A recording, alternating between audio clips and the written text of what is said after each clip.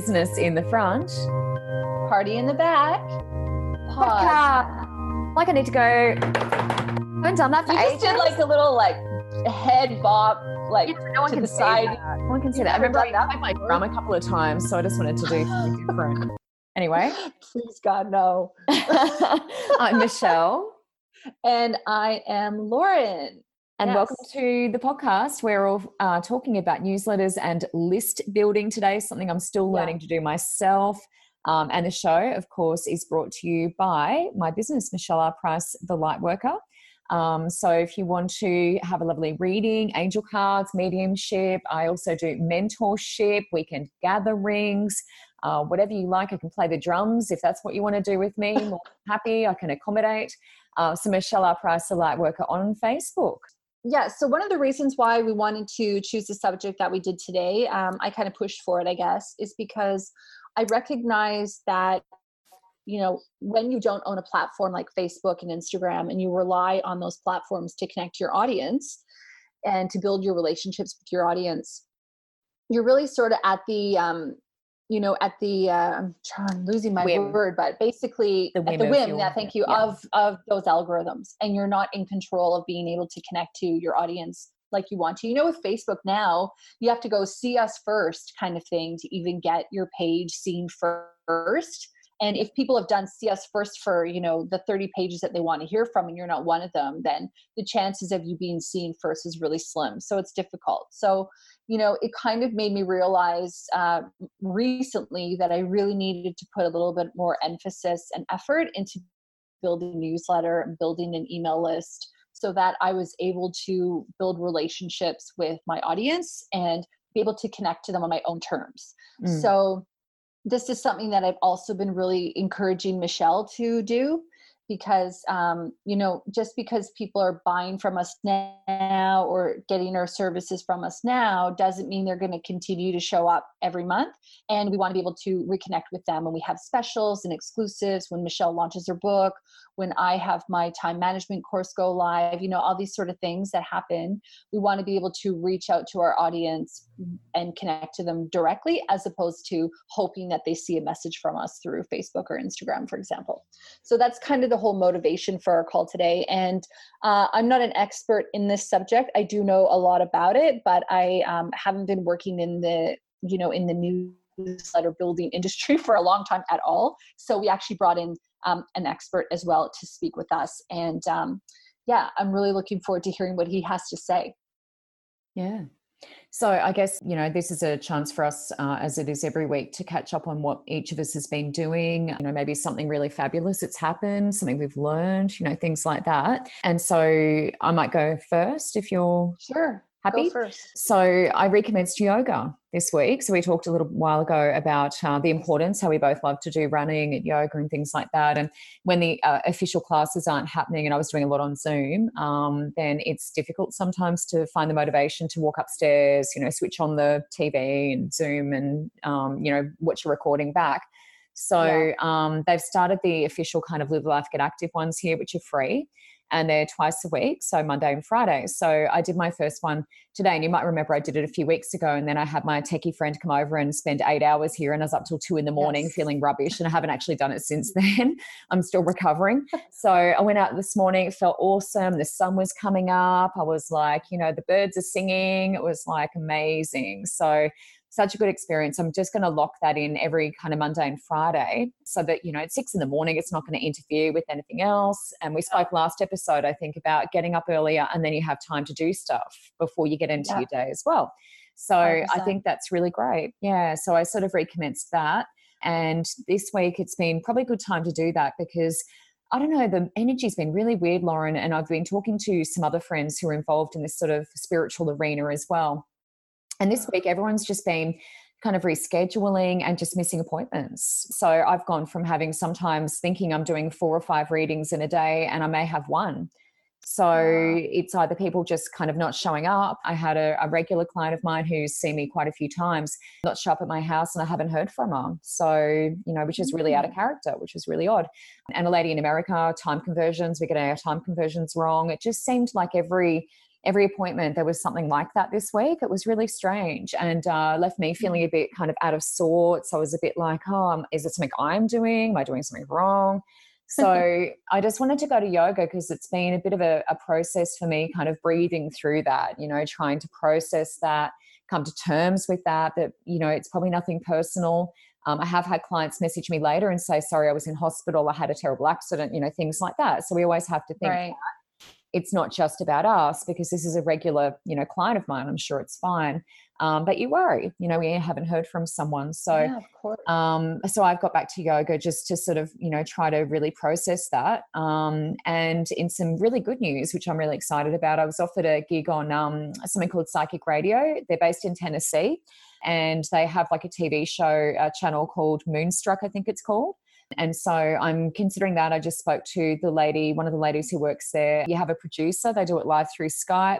And the producer sort of puts the callers through to you, and then you do like a couple of readings. It's a lot slower paced than what my Facebook Lives are, where it's just like, 5 minutes, for everyone.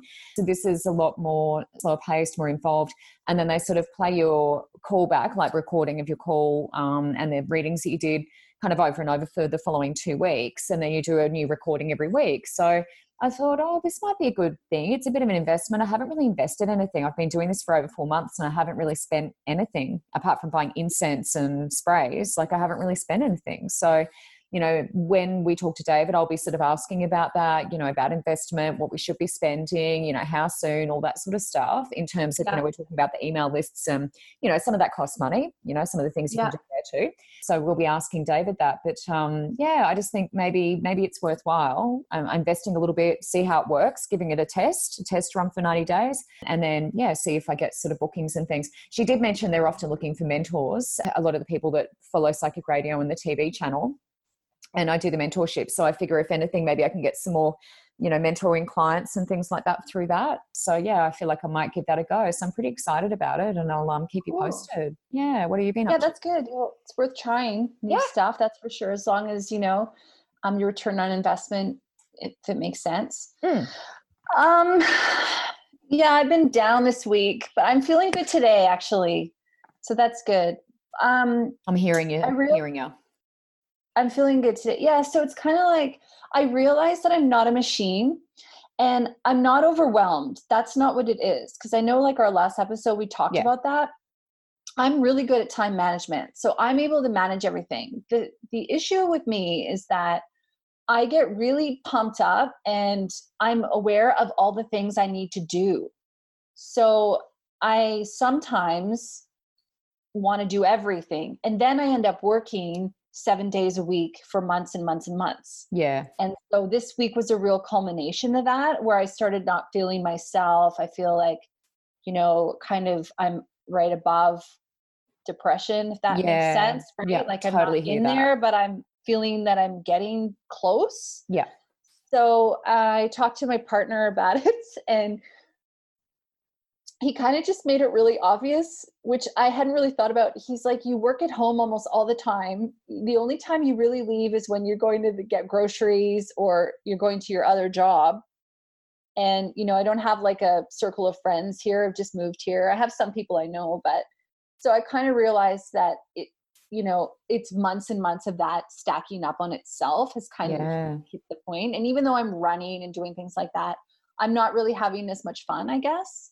So, we went for a bike ride. We went to our local pub and just had a couple of snacks. And we went out yesterday. We're going out on Saturday night. And I was talking to another entrepreneur, and she said that she schedules in every week 3 social things for her to do. Mm-hmm. To kind of that are different from work. So I'm realizing that I need to make a really big conscientious effort of doing that, because I'm not probably filling up my cup as much as I need to be. Yeah. So I booked a facial in for later today, treat myself, and and kind of just being aware of that. And also, this sounds sort of embarrassing to say on on the recording. I would tell you, but anyway, I'll just say it anyway. But I don't really like writing down if I'm having a challenge and I'm trying to figure it out. I don't really like writing it down. Like sometimes I will, I guess, but I realize talking out loud really helps. Yeah. So I actually was driving in my car yesterday, and I just started talking out loud about all the things that I'm feeling. And I just felt so much better after that. Even though I didn't get a response, it just made me feel, kind of less in my head. I think that's my challenge at the moment, is I'm really in my head. And kind of like you, I need to be back doing my yoga. So I did some yoga yesterday, which is really good. And normally I would do like a power yoga, but I didn't. I did a yin yoga. And then I also did a little meditation. I was really kind of focused on nurturing myself. Yeah. Because you know what it's like when we're spending all these hours, and when we're new in business, it's not always yielding a return on investment. And so it's slow growing, and you're thinking, well, why am I busting my butt for 60 hours a week when I'm not getting a huge return yet? I mean, for you, it's a little bit different, but yeah, so I think it was just kind of the culmination of a lot of that. But I feel that I'm kind of getting a little bit of my energy back again. And yeah, but it's just something for me. I need to watch out, I guess, kind of take care of myself. Yeah, it was something that you and I spoke about, was scheduling in something for yourself, minimum, one time a week, something for you, whether it is a facial or a manicure or whatever it is. We did talk about that. And I think sometimes we then forget, and I've been thinking about that beautiful rainbow that I saw when I was running across the bridge, and we haven't had a lot of that sort of weather lately. So I've kind of missed, seeing the rainbows and having those experiences. And so, I've definitely been feeling a little bit sort of, a bit down. And I do deal with a lot of people who are going through a lot of stuff. So, it does sort of mount up on you sometimes, and being more of an empath now than I ever have been, because as you know, when I was a journalist, I was very desensitized. So I didn't really feel much. And so now, I'm feeling a lot. And I think that in itself can be a bit overwhelming. And it's a different kind of overwhelm, though, to what we were discussing, in that previous podcast. It's I think all the emotional stuff, sometimes, it mounts up. And I find yoga, you've got to have your outlet. And that's what I tell a lot of people. You have to have your outlet, and you have to know what that is. And for us, running and yoga, they're very masculine, feminine, very balanced, which is great. But depending on what yoga you're doing, of course, but I like my yin. So I do the running as the masculine, yin is my, feminine. But yeah, it's a good lesson to remember to have those outlets. And, sometimes it's good just to cry it out. I had a little cry in the bath. My husband came in, we had a chat. And I think it's good to be vulnerable sometimes too with your partner, because he's like, he kind of sees me as this strong, business person now and doing all these things. But I mean, we've been doing this for over 4 months. And, we're kind of, I don't exactly know what I'm doing. Like, a lot of this is like, oh, that sounds like fun. Let's do that. So I think, it was good for him to kind of see that, because he was like, oh, I just thought, you're just flying along and it's amazing and all of this stuff. And so it was actually really good. It was a bit of a reality check, for him as well, to like check in on me, make sure I'm doing okay. So yeah, I feel like we've had very, very similar weeks this week, Lauren. And I really, everything that you said then, I really hear that and I really feel that. Yeah. And I think that's important too, is not being alone in that, reaching out. Because I reached out to a couple business people and they said, oh, we've gone through this too. You're not alone. And it's like, I love that. And that's all you need to do sometimes. Yeah. And I was like, okay. But then having a strategy, to kind of work through it. So yeah, it's good. And we need to recalibrate. Like, that's part of it, right? You need to reevaluate all the time. Yeah. Oh, I'm in a bad habit. I need to change this up. And kind of like stopping and just readjusting. So yeah, for sure. Anyway, shall we get into the show? Yeah. All right. So we are now going to speak with our guest, David. He's waiting to speak with us. And yeah, I can't wait to talk to him all about this, because I really do believe that when you have a direct connection with your potential clients, customers, previous clients, customers, it really can change your whole face of your business. So let's see what David has to say, shall we, Michelle? Yeah. Hey, welcome to the show. We are joined today by David Letizia. He is a marketing systems specialist who designs and then implements marketing campaigns that deliver results for small and medium-sized local businesses. He has experience across a wide variety of industries and works with startups right through to reinventing older businesses. With a background in engineering, business management, and marketing systems, David and the team at Your Business Optimized can provide lead generation and data capture, lead magnets and landing pages, online competitions, marketing campaigns, follow-up and automation, business systems integration, where they link all your data sources together, loyalty and referral programs, joint venture opportunities, marketing strategies, and customer journey mapping. David's joining us today to talk about all things emails, however, which we know is a huge part of marketing. And we are so thankful to have you. Hi, David. Welcome. Hello, how are you going? That was a really amazing introduction. Yes. I was just going to say, at least Michelle and I are like, damn, we got the right guy for this conversation. That's for sure. So why don't you tell me, or tell me and Michelle and our listener at home, of course, maybe a little bit about how you kind of got started in business and, what sort of has kept your interest in terms of why marketing? Sure. Well, in my corporate career, I did do some business development roles, some major bids, and just in the construction industry where I was from, one of the key things was actually keeping your existing clients. So some of my clients were worth hundreds of thousands of dollars to the business. And if I lost one of them, that was jobs basically. So I was really keenly focused on keeping clients in between bid processes or whatever. I'd talk to them to find out exactly what they wanted and what we weren't doing. And just when I left corporate and got into small business, I was a bit shocked that people didn't do that. They seem to be, I don't know, they treated their existing clients, they didn't neglect them, but they didn't realise how important they were to the sustainability of their business. Right. And they didn't really use their existing clients to help them get new clients. And that was something that really, I couldn't believe it. So I thought, well, I can help them with that. So that's probably what I did. Yeah, that's awesome. It's so true. Like people don't recognize that, their clients or that everybody that they meet is a potential referral. Yes, exactly right. Exactly right. Yeah. David, so as you know, we're talking today about marketing, of course. It's a big part of business. When did you realise the importance of having direct access to your customers and clients? And I guess, why is it so important? And we kind of alluded to that then with the referrals and things like that. Yeah, well, I think if you're not talking to your clients and particularly finding out where the next opportunity is, you're missing out on a really big opportunity. Firstly, because if a client's happy with you, they're going to be even more happy to talk about what other things you could do for them. People don't want to go looking for someone new to help them out in any, whether it's their business or in any aspect of their life. So if you know what they want next, or you know what you're not doing at the moment, or what maybe is not optimal for them at the moment, it just gives you such an advantage because you can fix those things really easily, keep that client, and maybe they'll tell their friends or whatever about you and how good you are at fixing their problems, and they'll introduce someone else to you.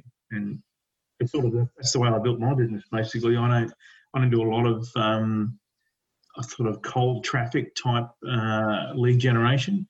A lot of my stuff comes from people who I know or people that they know, and it just builds from there.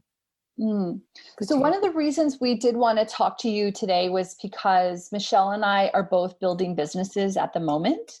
And one of the things that we're both aware of is that we need to, essentially continue to communicate and build relationships with our existing clients and also with future clients. Because, especially with your business, David, when you look at all the things that you offer, somebody might not be interested in one thing that you do, but then they're interested in subsequent or other products that you are offering. So a big part of that is essentially getting people on your email list and then building that relationship. So initially, before we talk about building the relationship and how often we should be emailing people, can you tell me a little bit about how you start and build an email list? Because some people might be thinking, I haven't been keeping track of emails at all. I actually worked with a client a couple months ago, and they had never saved email addresses. And if they had, they would have probably had over 25 to 30,000, I would have thought. Wow. Yeah. Like a huge client that like they no record keeping, and there was a big like a weather issue that they lost a lot of stuff. But yeah, I thought that was a huge missed opportunity. So can you kind of talk a little bit about that?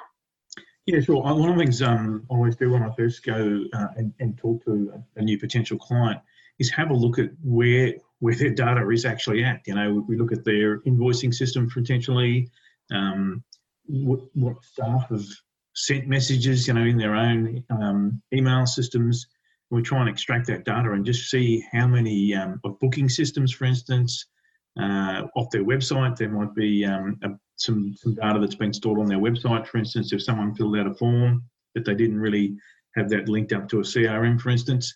So I go looking for any information that we can find, even if it's only a mobile phone number.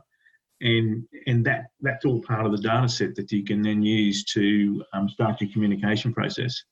So even if you've only got a mobile phone number, for instance, you can actually send those people an SMS and say, hey, look, we're running a special or an offer or whatever, and ask them to actually opt into it.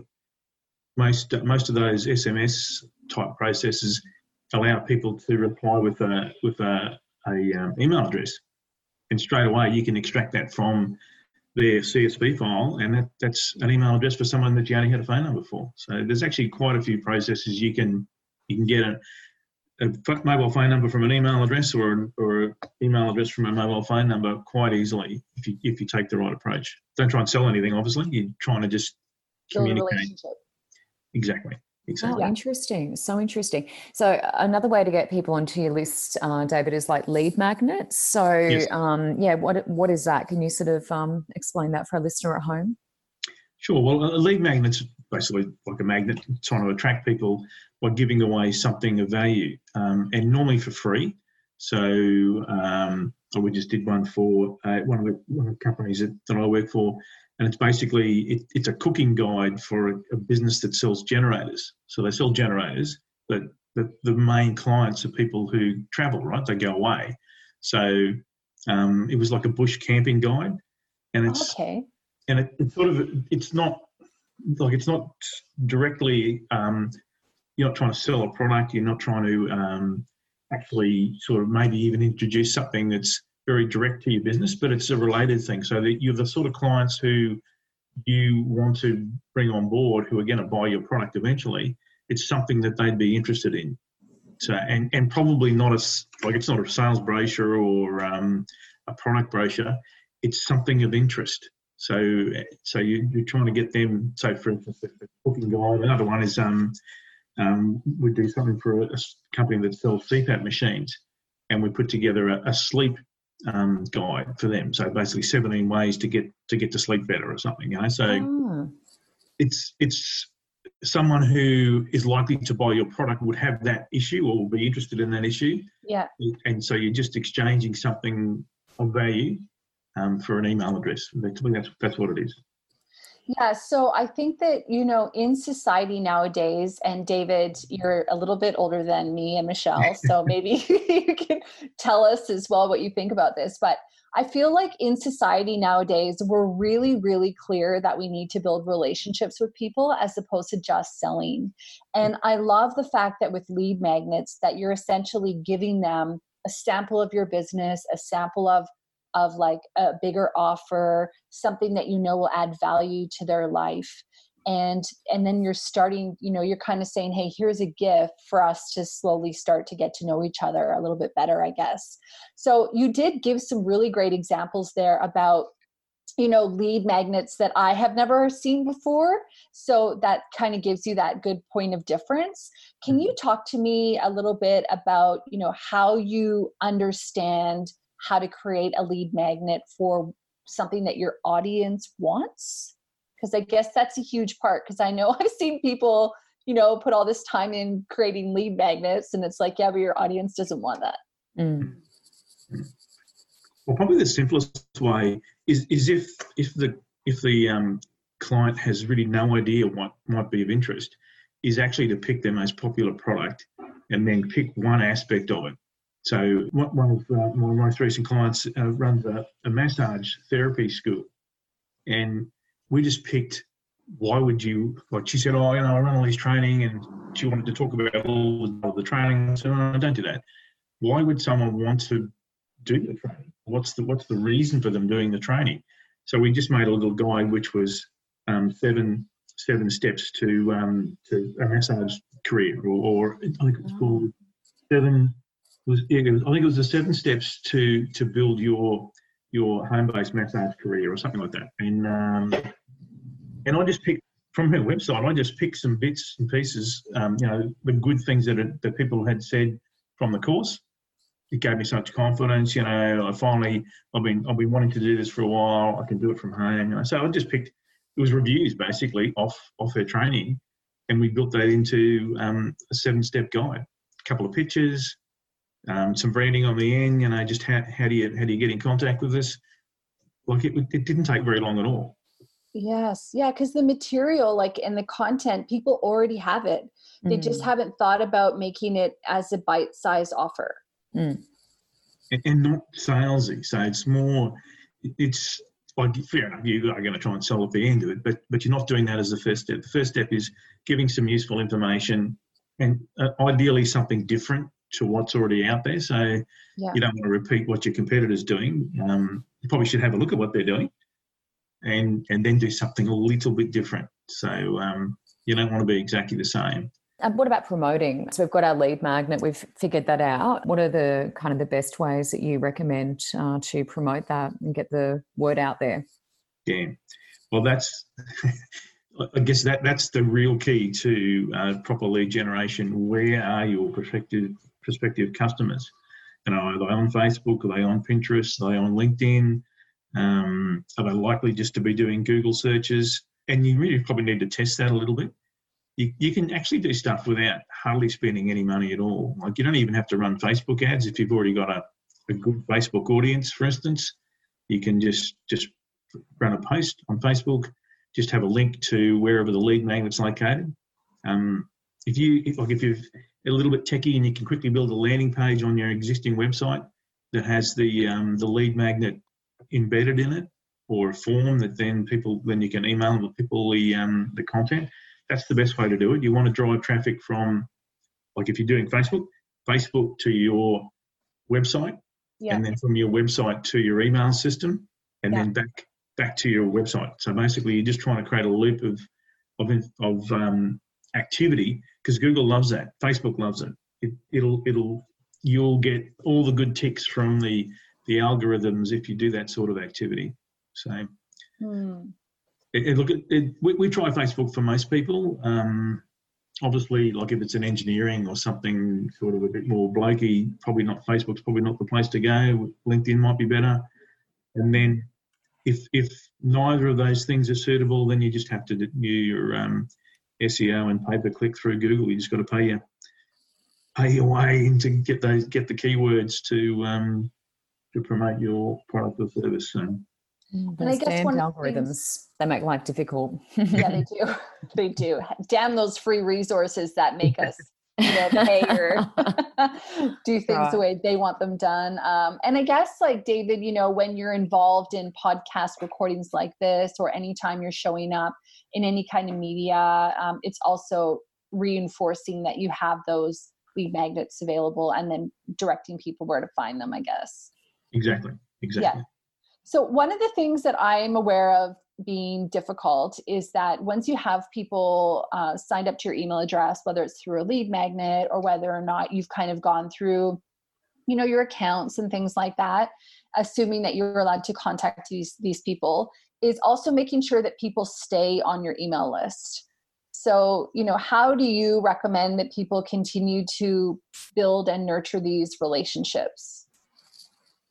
Sure. Well, you need to contact them at least once a month. Like if you're not doing something once a month, then it's very, very likely that those people will either drop off, or you won't get through next time you try and email them something. So once a month is the absolute sort of longest period you should do. I know a lot of people email far too regularly, in my view. Every second day or every third day, I think that's far too much. Wow. So I'd say weekly is probably the, unless there's something really specific that you want to a very short time frame offer and you want to have 2 goes at trying to get them to sign up, you might do something within 3 days of each other, or even shorter period. But other than that, no, I don't think you should be going too often. And look, most CRM systems or even MailChimp, you can see when people have unsubscribed. So if you have a handful of people who unsubscribe from something, well, probably means you did something wrong. you might have had something in there that was a bit controversial or whatever. And if you've got their details, there's no problem with you ringing up and say, hey, look, I sent some stuff out last week, had a bit of negative feedback about it. I was just wondering what you thought or whatever, and just have a conversation with them. It's a bit hard to get them back on something like MailChimp, but I do that all the time from my clients. We have a look each month at who's unsubscribed, and I always give them that report and say, were any of these people important? Because they've unsubscribed or they've not clicked the link that they probably should have clicked, for instance. So do we need to talk to them and get them back on? Because, you're not going to be talking to them anymore. So it's pretty, look, some of the systems, like ActiveCampaign has it, Keep and Infusionsoft have it, a few of the other systems, and even MailChimp has it as well. They actually assign a rating score to people depending on what they click and what they open. Yes. And it's really important that if someone who's got a high score unsubscribes, you need to talk to them, because that's a really bad sign for your business if a good, I guess, digital prospect unsubscribes. So that's such a good tip. So minimum, really, we're looking at once a month. Weekly is ideal based on what you were just saying. So is it a good idea for us to be doing this like an automated way, like just having that, email sort of set up and sort of fairly automated, or should we be there, manually sort of doing all of this? What's your feeling with regard to that? You can automate some things, but some of our clients, we build long-term nurture sequences. So we have a bit of a life cycle. Say there's, after 3 months, we're going to ask them, is there anything that we can do for you type thing. After 6 months, we might ask for, do you want to have a service done or something? So some of those things based on a transaction, you can automate those things, like, a yearly service, for instance, or, clean your filters now or something like that, something that's a regular occurrence. They're okay to automate. But if it's marketing or engagement type things, I would say don't do that. Like every month you should come up with some new story or some new bit of content. And the best content is what you've created. Things that you've done for your clients or things that clients have told you about your service or whatever. They're the best things because no one else has them, right? They're unique information. You don't have to create it yourself. You just copying a review, for instance, or you're promoting something that someone said about your product, or even some idea that someone's come to you. They might have come. We use a lot of frequently asked questions. If I'm ever stuck for content, I just say, can I talk to some of your salespeople or some of your operations people about what questions were asked this month? I'll just ring them and just say, if someone's got a phone line for their business, I'll just ring the phone line and I'll talk to one of the people and say, what are the questions? What are the punters been asking about this month? And if they don't know, they'll pass me on to someone else. And normally I get really good content and then I'll write a story about that. So, that's such a good hack. That's so good. And like frequently asked questions is also a really good way to generate social media content as well. Blog content, not just newsletters. So that's a great tip. Thanks for that, David. So you kind of alluded to it before that you check your analytics every month. Do you recommend checking your analytics essentially after you've sent an email initially? What's the average open rate? And also, do you recommend A and B testing? And can you explain that slightly? Sure.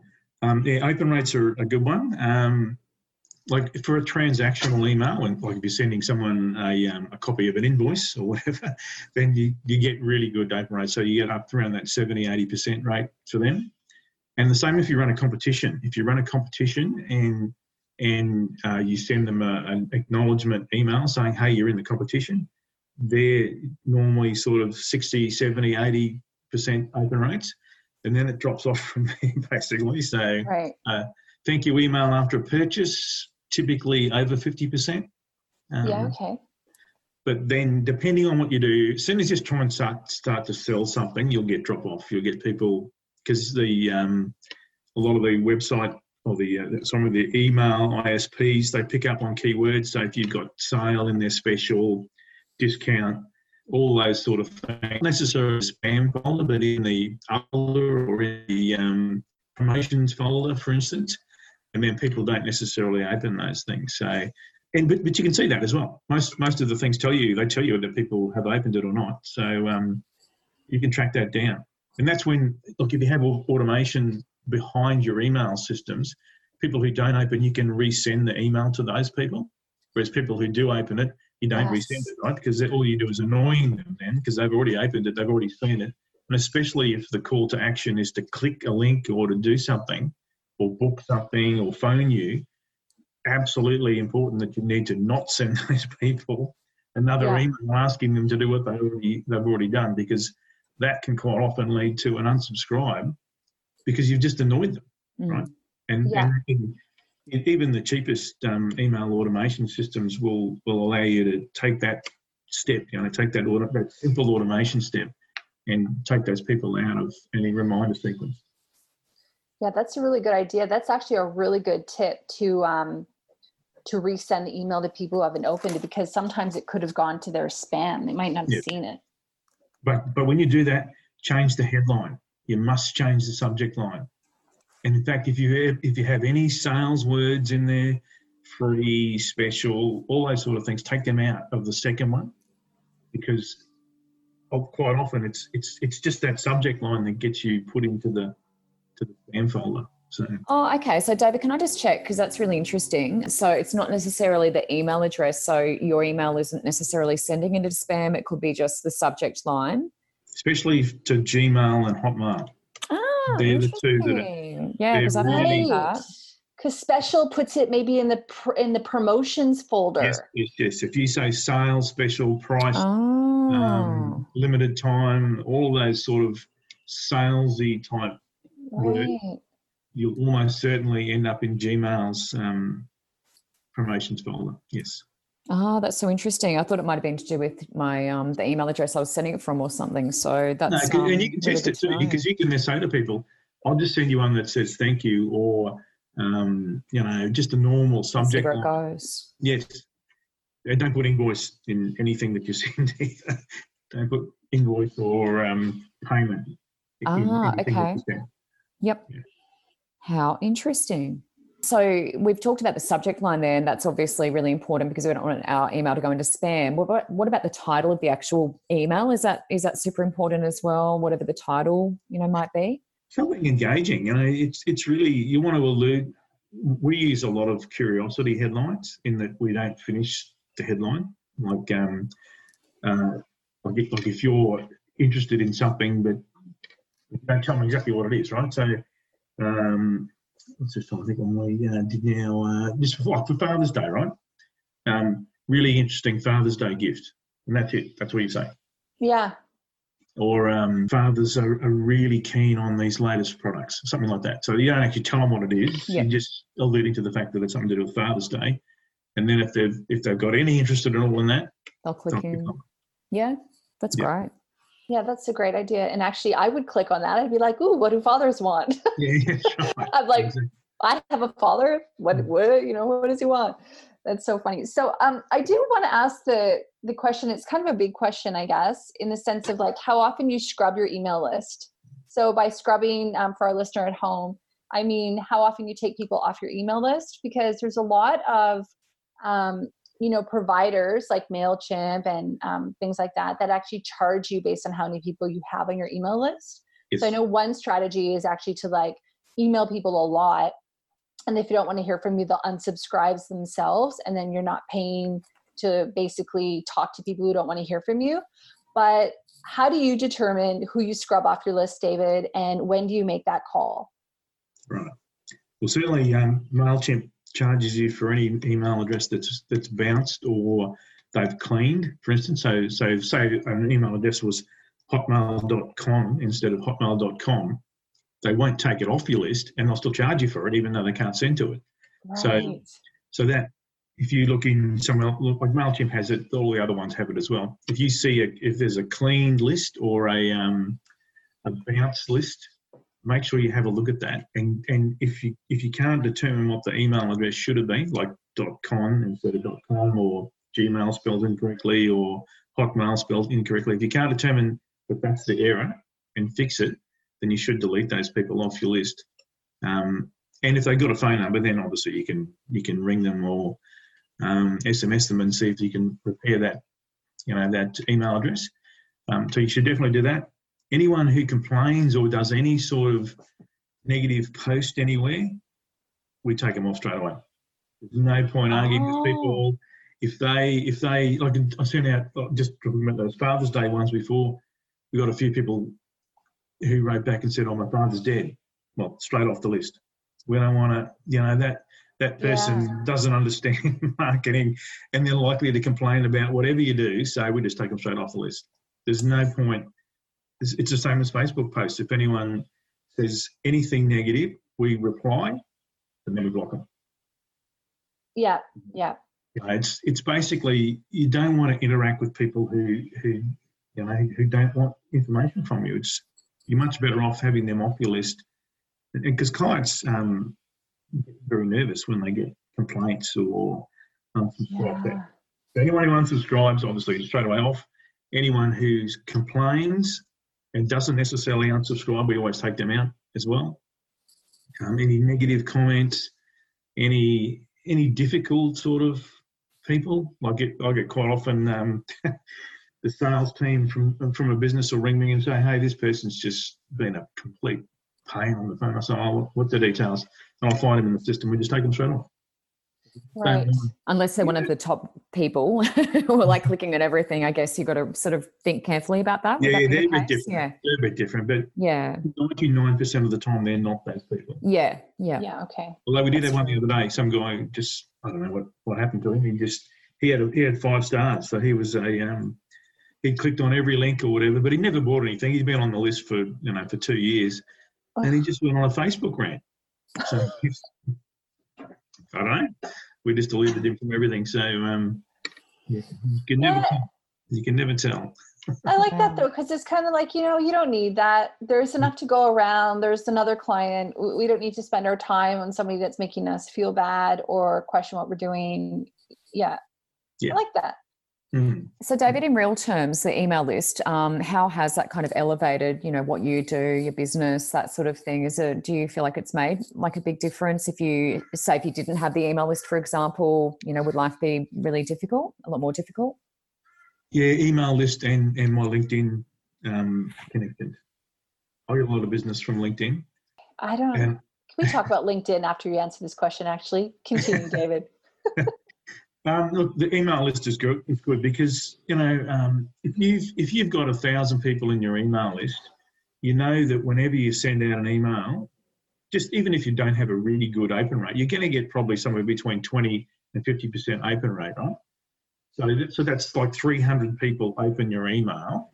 And then from that, if you've got an offer in there, 1% should click on that offer. So again, that's 10 people. And of those 10 people, a couple will buy. So you almost, if you've got a pretty engaged list, you can almost guarantee that if you send out an offer, you're going to get 5 people who respond. And if that's good enough for your business to, like if they're $1,000 clients or whatever, then it's probably a pretty good result. So yeah, you just got to do the maths and work out what you're trying to get them to do. Virtually no one's going to buy a $10,000 product from an online thing. You have to talk to them. You have to. Yeah. So the call to action there shouldn't be buy my stuff. It should be talk for a confidential personal assessment or whatever, right? Yeah. On the phone, and then you make the sale. So. Yeah. LinkedIn then? So how are you sort of using LinkedIn as part of that? Yeah. I don't try and sell online. I want people. And it's two-way, right? I don't want someone to buy something and then I find out they're a complete pain. I don't want that at all. It's a bit like, I was saying before about unsubscribing people who who are difficult. I just don't want them. You know, why would I want someone who's going to cause me trouble? So I want to talk to them. I want to see whether what I do is good for them. I want to see what they do is a good fit for my business. I don't have any gambling clients, or there's a few clients that I just would not take in certain industries, and I want to make that decision before someone spends any money. So is that you look them up on LinkedIn to determine? Absolutely. Right. Absolutely. If anyone who contacts me, I Google them. I Google their business. I Google them. Yeah. I look at their Facebook profile. I want to make sure they're not a wrinkle. Yeah. So did you Google us before you decided to be on this call? Look at yes, I did. Yes. Good. Good. Yes. So well, clearly we passed because you decided to here we are. Yeah. But it's funny that you say that, actually, because I was approached by somebody yesterday to maybe do be on their YouTube show about something. And I looked through their Facebook feed, and it just, without sounding like a jerk, the standard was so low.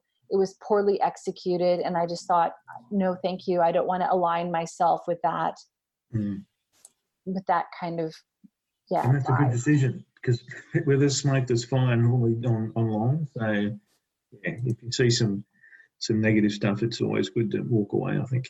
So, David, are there any sort of companies or tools you recommend? Lauren uses Flowdesk and loves it. I use MailChimp. So are there any sort of other, companies or tools that you think are really cool that we should be aware of?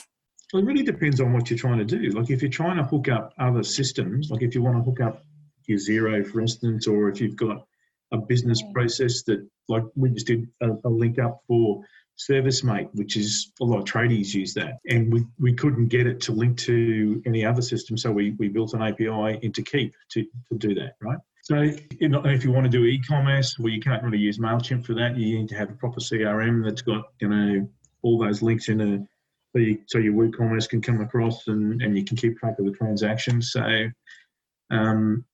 and if you have a lot of different types of clients and you want to do very individual, almost individual, but product line segmentation, or you want to automate things, like you want them to progress through a sales pipeline, for instance, you have to have a system that runs on tags. So like ActiveCampaign can do it, Infusionsoft can do it, HubSpot can do it, but it's all about return on investment. Like there's no point paying $1,000 a month for a system that's going to earn you less than $1,000, or if you spend $1,000 and it's going to earn you $10,000, that's probably a good thing, right? But if you're just doing broadcast emails, or you've got a couple of different lists that you want to send to, MailChimp's fine for that. Mm-hmm. It's got enough automation. If you want to build a bit of a pipeline, sort of like a campaign of emails, MailChimp can do that. You just got to pay a little bit for it. So it really depends on what you want to do with the data and whether it's worthwhile. Yeah, okay, that's a good idea. So really just do the research, basically. Yeah, well, because it's about, like, you're in business, so it's return on investment. There's 100%. I see people all the time, it just amazes me. I was talking to a guy this week, he spent 10 grand building a funnel, and he never even knew that it would work. Like someone built in Kartra or something. So he's talked to this Kartra person. I said, we can build that for you. But they didn't test it. They didn't test that it was actually going to produce a result. He would have been far better off just producing a couple of little landing pages, doing some emails out through MailChimp, and making sure it was actually going to convert before he spent any money. Just incredible. More money than sense sometimes. Dollars and cents, money than cents. Or else people just want like a quick fix right away without recognizing that, you need to, test this stuff. You need to see if there's a market for it. Exactly. Yeah, just because you think it's a great idea. If people are going to convert via that process, that might be completely inappropriate for the age group or the demographic. You're right. Yeah, I would never put like 60-year-olds, 70-year-olds through some sort of, email sequence funnel. Yeah, exactly. Well, David, that's been great. We learned a lot in that short period of time. So thank you so much for giving us all the goods. We really appreciate that. If our listener at home would like to work with you or find out more about what you offer, how can they do that? Well, my website's optimised.net.au, so optimised with an S. You can see a little bit more about what we do on the website. You can email me, I guess, if you wanted to, or give me a call. So my email address is info@optimised.net.au, or you can call me on 1800 163 770. Great. And we'll put a link to all that stuff in the show notes. And I actually meant to ask you as well, David, whether or not there was any kind of lasting remarks that you wanted to make, that, or any questions that Michelle or I didn't ask you that you wanted to bring up before we sign off. Well, I think I alluded to a little bit before. Like if you're new to digital marketing and you want to do things for your business, please don't spend thousands of dollars as your first step. Do not do that. You need to test things. You can test things for free on Facebook. You can almost you can do email outs for free through MailChimp. There's some free website sort of software you can run. You can do things really cheaply and test that it's going to work. Is there a demand for it? Do people want it? Talk to your existing clients and your best prospects and get them to tell you what they would like from you before you do anything. So it's probably the key message. I see too many people just wasting money, and they can't afford it. And it's and probably the only other thing I'd say is if you're in business and it's not a hobby, you have to make money. So don't be afraid to charge people for what it's worth. Fair enough to give away a little bit at a discount when you first start, but then be very selective about who you choose as your clients, and don't be afraid to charge them what you're worth. Yeah, I love that, because there's sometimes a challenge in charging what you're worth. And I think that, as women too, sometimes it's difficult for us to charge what we feel we're worth or know we're worth. I don't know if it necessarily is a male or female thing, I guess, but I just think that sometimes the conversation around money, you kind of feel like uncomfortable, I guess, by saying that, this is my rate, but really when we've done 20 years of work, obviously that's going to be your rate. So yes. I love that conversation. So thank you for bringing that up, because I agree with you. Like, we're not volunteers. And if you're making a business from this, then you have to make sure that everything you do is a good ROI assigned with it. Yes, exactly. Cool. Great tips. Thank you so much. Thanks, David. You're awesome. Appreciate your time. All right. So thanks for you guys. I'll keep in touch, eh? Yes, keep in touch. Thank you. Thank you. See ya. All right. And that was our conversation with David Letizia. And well, that was awesome. Yeah, that was I got so much out of that, Lauren. I don't know if you noticed, I was writing notes during the entire. And I was like, oh, good. Yeah. And I think one of the things that I really, really loved in that, because, and as I said to David, I didn't realize about the subject line, how important the subject line was. Yeah. We wanted to ask about headlines and headings, and is that the most important thing?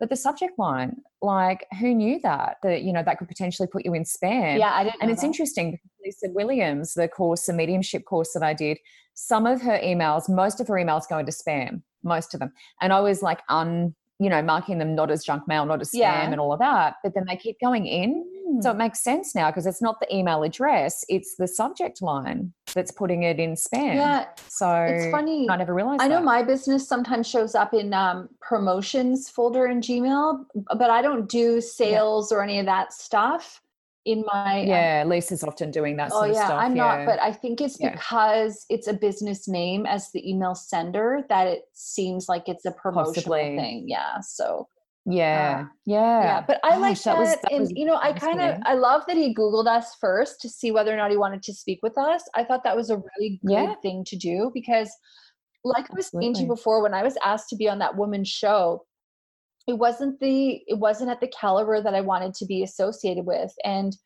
that's okay how that sounds, because it's true though. I didn't want to be in a dimly lit room, and I didn't want to have that kind of vibe going on with what I'm doing. It just didn't match. Yeah. So, and if David had found that we didn't match what he wanted to be about, he would have just, said thank you, but no thank you. And I think that's really important, is that when you're given an opportunity, you don't need to say yes to everything. And that's a really big deal, because when you are being aligned with something, you want to make sure that it hits your values, it hits your belief system, it feels good with, you know, you, that you want to be represented by that person or whatever it is that you're on. Yeah. I thought that was really good. Just I know we did an episode on that, Lauren, didn't we? Yeah. The goodie. Yeah. What there was so many things, so many takeaways from that. I can't even tell.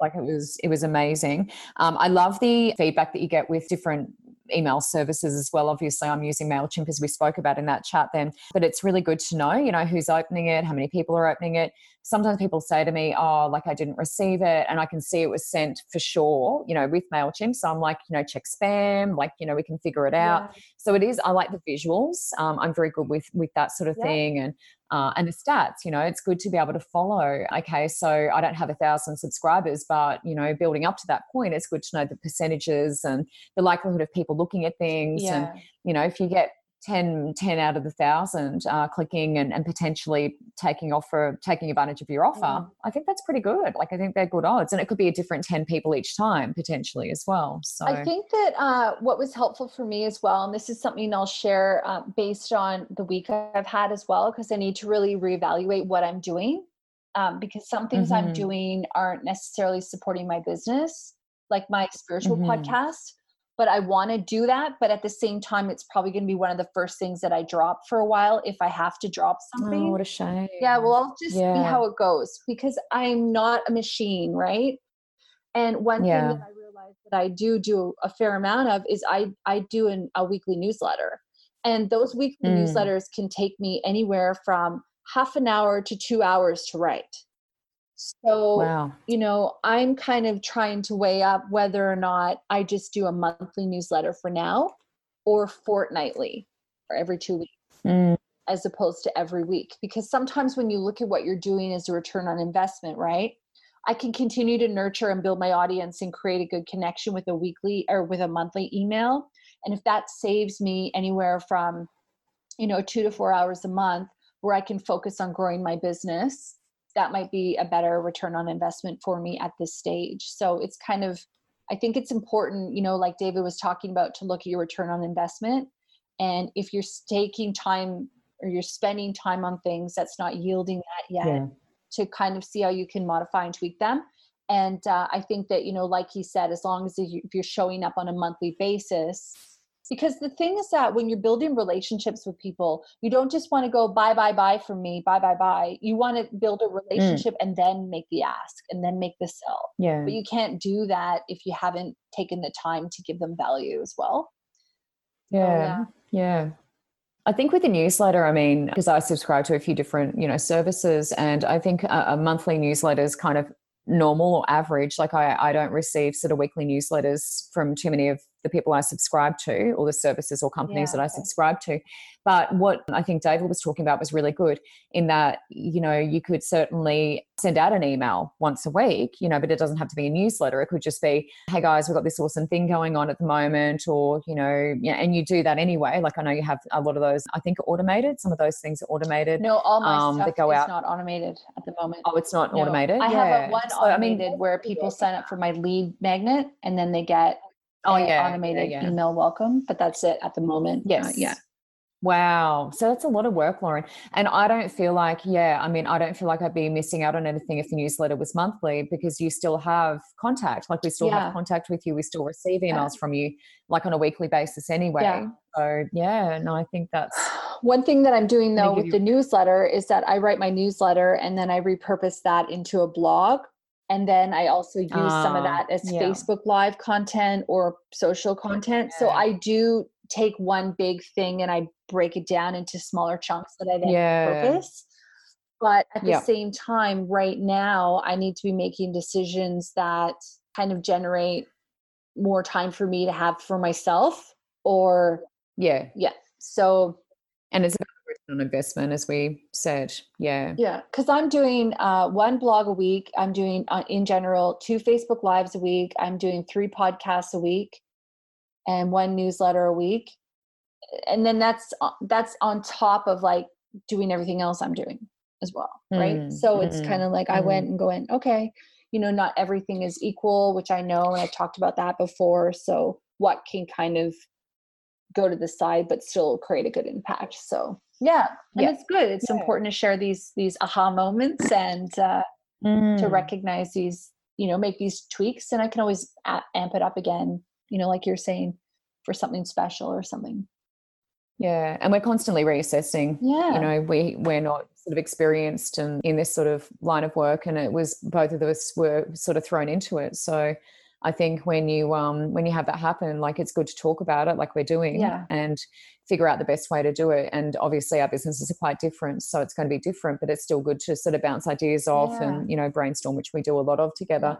One of the things I also liked about what David was talking about is if someone does unsubscribe or someone drops off your list or something like that, it's really good to kind of check in with them and say, well, hey, if they were someone who was someone who clicked on all of your things and, were interactive, like, to check in on them. And what I really loved is I subscribed to Tony Robbins, who I just adore. And I actually got an email from them and I felt really guilty because a lot of the time I don't even click into a lot of the emails because I subscribe to that. Also, like Louise Hay or Hay House, all of those different things. And often I'm just kind of going through, because I'm writing bios and doing other things, I'm like usually just looking for that, or bookings. Sometimes bookings come through my email as well for readings and things. So sometimes I just go through and I'll delete all of that stuff. And I got an email from Tony Robbins people. And they were like, oh, we just want to check why you're not opening our emails. And it was in the subject line, so I could sort of see that. I'm like, oh, shivers, I better open that one. And I really appreciated that. And ever since then, I've made the effort go in and have a look and sort of scroll through and things like that, because it was almost just like a subconscious thing that I was doing where I was just like, oh yeah, I don't need to deal with that right now. And I was just going through and deleting everything and not going back to it. So I think that was quite a good tip for me with my list, my people that I'm sort of emailing and stuff like that. If I don't have a lot of clickable things in my emails, it's more just like information. Here's your Zoom link, here's your whatever, because it's for mentorship. But I am going to start, when I put up my prices, I'll send out emails to everyone letting them know, hey guys, if you want to get the prices at this current rate, you need to book now. Otherwise they're going up from next month, something like that. And so, I think it is a really great way to communicate. And then if people drop off, then I want to know why. Like, I'm very, personable in that way. So I definitely want to ask the question rather than just letting someone disappear. I scrubbed my email list a little while ago. Actually, I didn't have a lot of people on it anyway, but one thing I was listening with Amy Porterfield and Neil Patel, they were talking on a podcast. Amy Porterfield and Neil Patel are both really big experts when it comes to building your email lists. And we'll put links to their websites in the show notes as well, because they're definitely the experts as well in this arena. But they were talking about scrubbing your email list. So basically I email weekly. So I was able to see who hadn't opened an email in 90 days, and I removed them from my list. And I did that because... And you don't ask them or talk to them, or... I just did it. No. Because I was like, I think people are busy. If they recognize like miss hearing from me, then they can just re-sign up. Yeah. But that way I want to make sure my email list, my conversion rate or my open rate is really high. I want to make sure that the people that are on the email list want to be on it. And I don't like spamming people with stuff that they're not interested in reading or want. I just not interested. Yeah. So anyway, so tools to improve your life. Anything specific that you wanted to sort of bring up around that? That was Neil Patel. So that's Lauren's great tips. And Amy Porterfield as well. Yeah, and Amy Porterfield. So we've got the link there. We'll pop that into the show notes. And I think for me, it's really about checking the feedback, asking for feedback. I think I'm going to be moving forward, taking some polls similar to or in line with what David was talking about, maybe just asking people, what is it that you want, before I sort of start to send out emails and things like that. I took a poll when I started the mentorship group, for example, just to find out what day, times, that sort of thing, like suited everyone. So, some people were like, oh, just set the day and time and everyone's got to be there. But I was like, well, not like some people have to do before school, other people are after school. And I'm kind of glad that I did the poll, because now I've got the two groups. So it's actually more profitable for me. And it's no big deal for me on my, like, in terms of my workload, because Monday's kind of a practice. So I can see what works well on the Monday. And then on the Thursday, it's just boom. Like, it's really smooth sailing. I don't have to worry about anything because I've already sort of given it a trial run. So I think the poll for that worked really well for me. And obviously I've got people doing it one-on-one, but I think, I want to sort of really figure out what it is that people kind of want from me, what's really popular. I know my reading healing service works really well, so maybe I promote that, once a month, have a special on that. So that's given me some really good tips moving forward. And I think for the listener at home, talking to your audience, finding out what they want, because if people are unsubscribing, it probably means that we haven't been engaging, as much as we should be, and asking the questions, what is it that you want from me? So I think that's a really great tip, is communicating and engaging with your audience. Yeah, that's a good one. Awesome. Yeah. So the party element today, Lauren, is brought to you by? The party element is brought to you by Raw Raw Consulting and the Raw Raw Spirit team. And it's a lead magnet, of course, because, full disclosure, it's a lead magnet, y'all. So basically, if you're running out of time or you're having a hard time finding, those moments in your day for yourself, kind of like I was talking about earlier, for that facial or for doing that yoga or like going out to the beach or whatever, then you can download our free time tracker. And basically what you do is you just make a note of what you're doing during those time blocks over the course of your week. And then you can find the gaps that matter. Because I think that a lot of people don't recognize that they actually do have time to do stuff as long as they schedule it in, and that there are gaps there where they're wasting their time or they're being frivolous, right? I think I talked about this before, but in general, people only work 50% of the day because they're, taking lunch breaks, they're on a coffee break, they're checking their phone, they're getting up and talking to somebody around the corner, they're looking on Facebook, they're doing all these other things that are distracting them. So, so laser focus and, downloading this time tracker will really help you with that. So, so that's sponsored to the party element, sponsored by that. But the party element this week is, I actually did a spoiler alert at the very beginning of the show, which is essentially carving out 3 social things for you to do every week. So I'd really recommend that, you start next week. What is it that I can do? I haven't done mine, so I'll need to do it.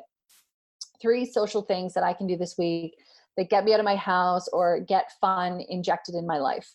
So whatever it is for you, it's important, because that's why we're on earth, is we're here to have fun and live life, and life doesn't need to be as serious as we make it out to be. And as business people, if we're making the right decisions and aware of our time management, then really what we're doing is we can create time to enjoy our life. And that's what it's about. That's why we work, right? So yeah.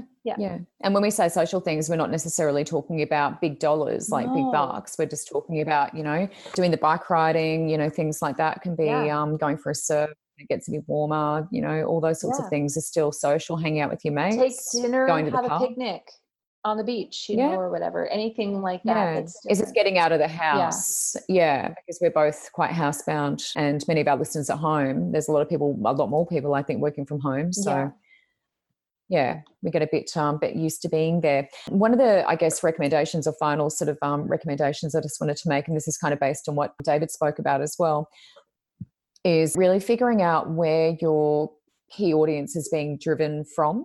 So for some people, it may be LinkedIn. Some people, it might be Instagram, if you're very sort of visual and, putting up amazing images and things like that. Pinterest, is a big one. Facebook, Twitter, that sort of thing. So I think moving forward, it's important for ourselves and also our listener at home just to look at that before we try and target a particular audience or spend money on advertising, because it is all about return on investment ultimately. So figuring out where our key audience is and also how best to connect with them. And for me, moving forward, it's going to be a lot about sort of feedback, polls, engaging, figuring out what it is they want, I guess, to keep that unsubscribing part of the situation low. So unsubscribes, I want to keep that fairly low. And if people are unsubscribing, I would like to, I guess, know why.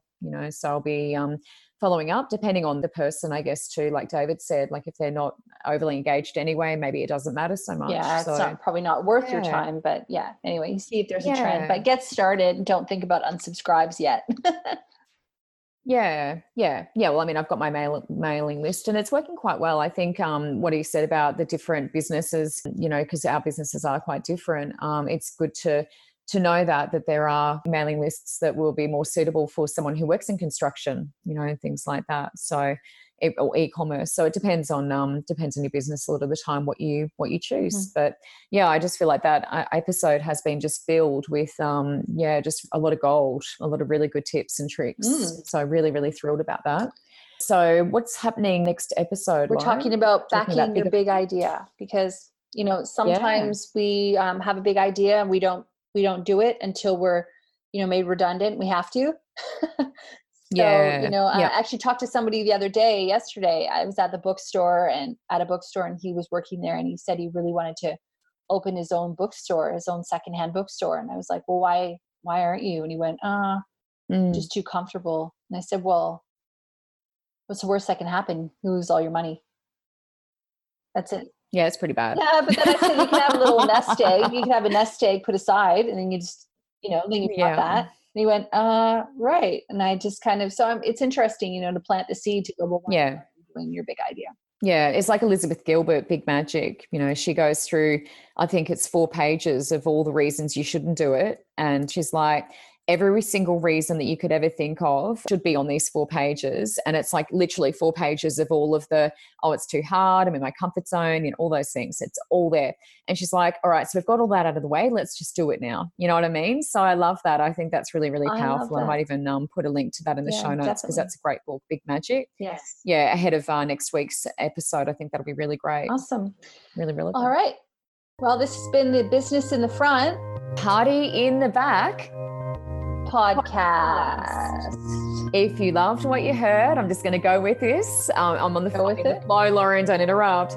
If you loved what you heard this week, tell all your friends about it. Share us on socials. Give us some feedback, comment. Let us know what you want to hear about. And if you didn't love it, don't tell anybody. Nice work. Like what Thank you you, there. Michelle. Thanks, Lauren. Yeah. Chat next week. Talk to you next week. Yeah.